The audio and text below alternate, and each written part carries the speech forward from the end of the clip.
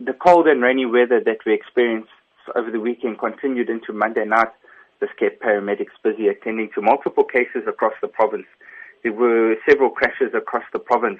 As EMS, we'd like to remind drivers to please change their driving styles when driving in wet and inclement weather.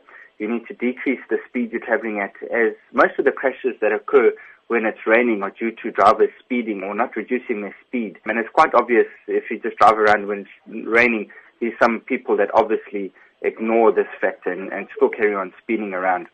Also, what you can do if you're driving is increase your following distance and switch your headlights on. In terms of incidents that were reported between yesterday and today, what can you tell us about that? There were isolated cases where buildings got damaged by the heavy rain and wind. Many of the wards from down on the south coast right up north to Richards Bay were affected, and there were multiple houses that either a wall collapsed or the roof was blown off. Fortunately, however, no fatalities reported due to houses collapsing, but there were some injuries on Monday at about 12 o'clock. 2 children sustained serious injuries when a wall from the house that they were sitting in collapsed on top of them, and these rather large bricks fell and landed on top of them.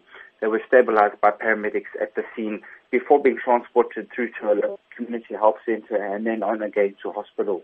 As much as weather forecasts indicate that rain is expected to stop from today onwards in various parts of Durban and surrounding areas, the rain still remains quite heavy.